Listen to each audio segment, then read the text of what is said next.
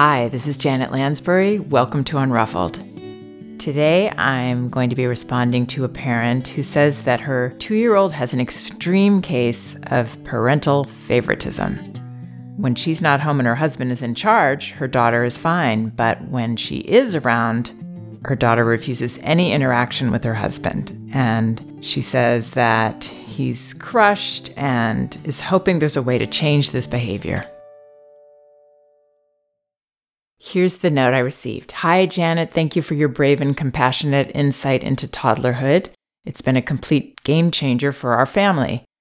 My husband and I grew up in authoritarian-style households and began parenting that way until we saw our son suffering from the collateral damage of that. Since discovering your work, we've dramatically changed our parenting approach, and with incredible success. So thank you. On to my question. Our daughter just turned 2.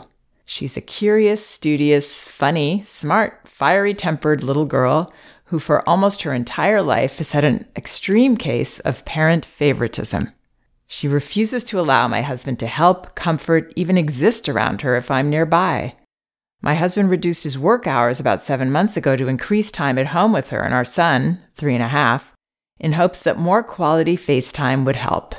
He's intentional about not being on his phone or computer around our kids, suggests activities that she loves to do, is ready to pick her up and snuggle her when she gets hurt, uses the compassionate, accepting approaches you suggest to help her work through emotional outbursts, all to no avail. She screams no, or I want mama, or just screams when he tries to do anything with her. If I'm not home, everything is perfectly fine and they get along great. But if I am nearby, she's a completely different person. I say a ton of positive, affirming things about him, ask her to speak respectfully to him, am proactive about suggesting daddy help with that or daddy give her hugs, etc. Her pediatrician said she would work out of it after a couple of months. That was a year ago.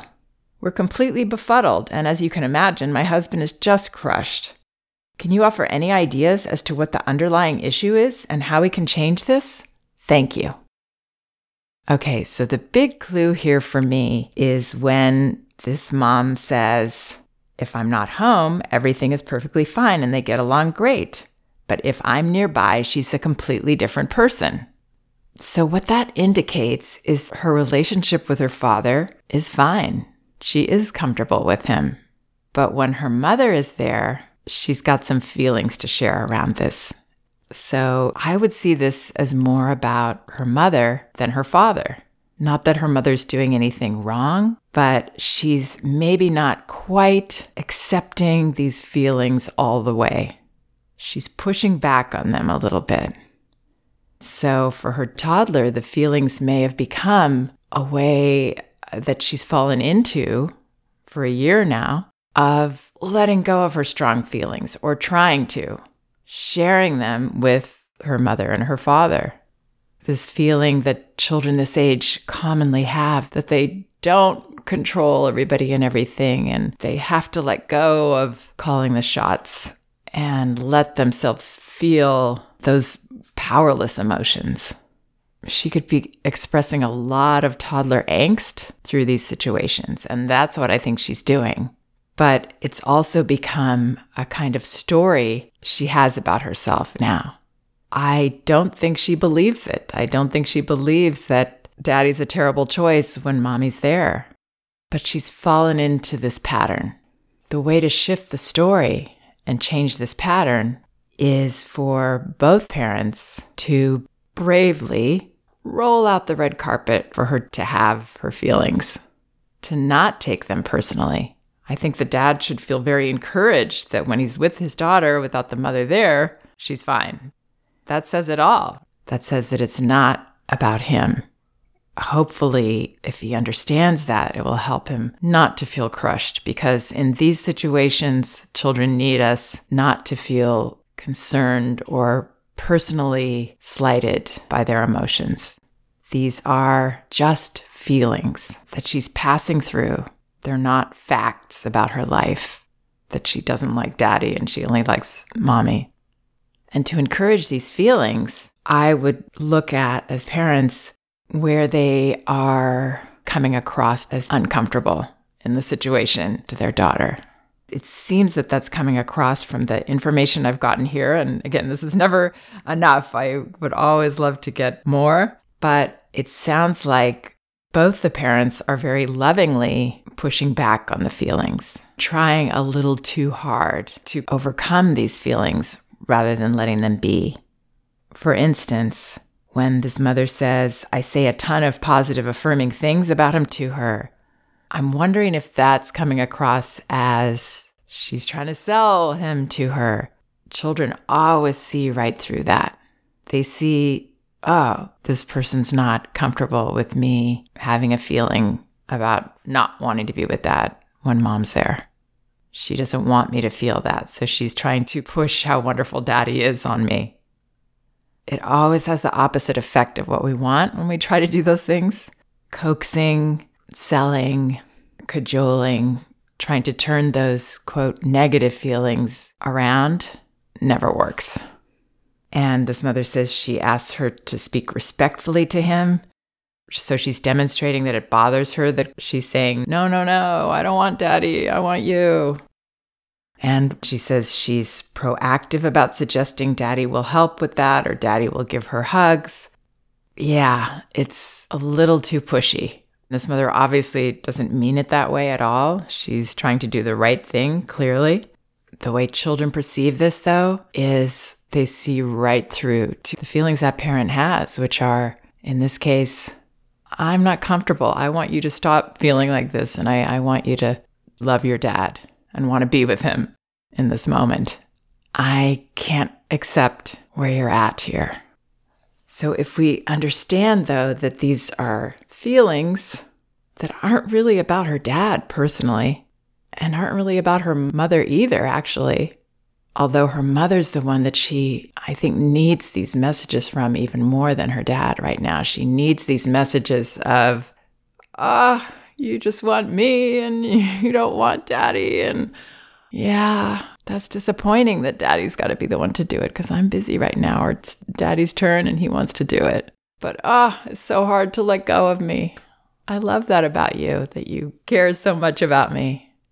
It doesn't matter what we say, but that we see this as a drama, some strong emotions that aren't as specific as they might appear.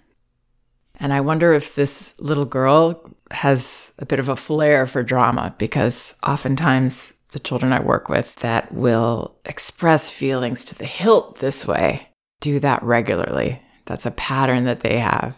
It's part of who they are. It's wonderful. Those kind of people are very fun to be around. Everything's a little bit amped up, a little more dramatic. So as far as practical advice, the most important thing is the way we perceive, and understanding what's really going on here is the key. That's the part I would work on. How we're perceiving her in these situations, how we're perceiving these outbursts and protests and rejections, working on seeing this as positive for her to release and not positive for her to overpower us with and make us a little fearful and to convince her or make it better. There's no reason to. It's good for her to go there and to know that her parents are taller than that. They're not going to get sucked into the emotions of their 2-year-old. It's hard not to, I know, because they're very convincing, because the feelings are real. They're just not exactly about those particulars. So perceiving this in a healthy way.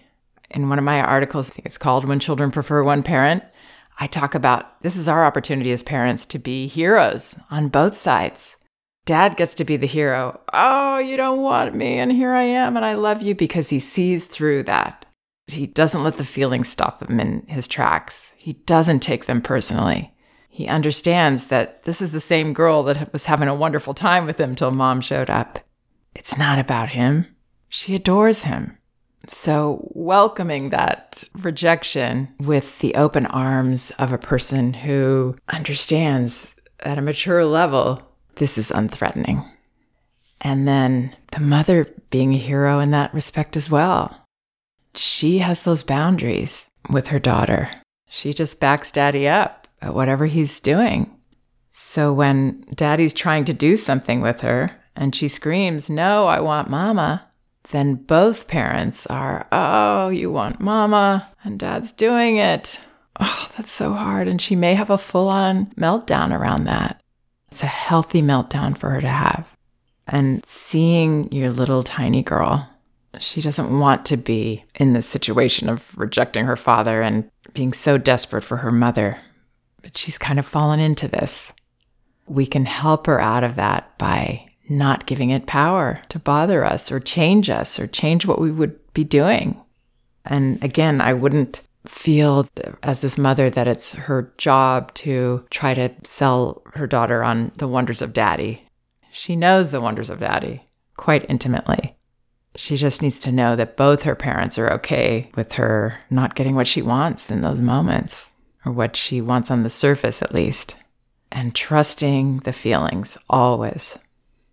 So I don't know all the details of how this parent favoritism has become so extreme, but when patterns repeat themselves like this and even intensify, it's usually because, without meaning to, we are perpetuating the cycle through our response. We are allowing our child's feelings to shift us instead of being those grounded anchors that they need. And children will get us into shape that way. They'll keep trying until we get it.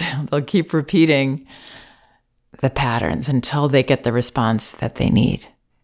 So I see this as good news that these parents, particularly the mother, just have to make a little adjustment here in their perception, and this issue will resolve itself. It really will. But because their daughter's gotten a different impression for a while now, it may take a little bit longer. But if the parents are consistent and they welcome the feelings and welcome the drama, and they don't change their minds about what they're doing with their daughter and who's going to do it, it will pass. I really hope some of that helps. And I want to congratulate these parents for all their hard work and their success in making changes. That's the hardest thing of all. Please check out some of the other podcasts on my website, janetlansbury.com. They're all indexed by subject and category, so you should be able to find whatever topic you might be interested in. And both of my books are available on audio, Elevating Childcare and No Bad Kids, Toddler Discipline Without Shame. You can get them for free from Audible by following the link in the liner notes of this podcast. Or you can go to the books section of my website. You can also get them in paperback at Amazon and in ebook at Amazon, Barnes & Noble, and Apple.com. Thanks for listening. We can do this.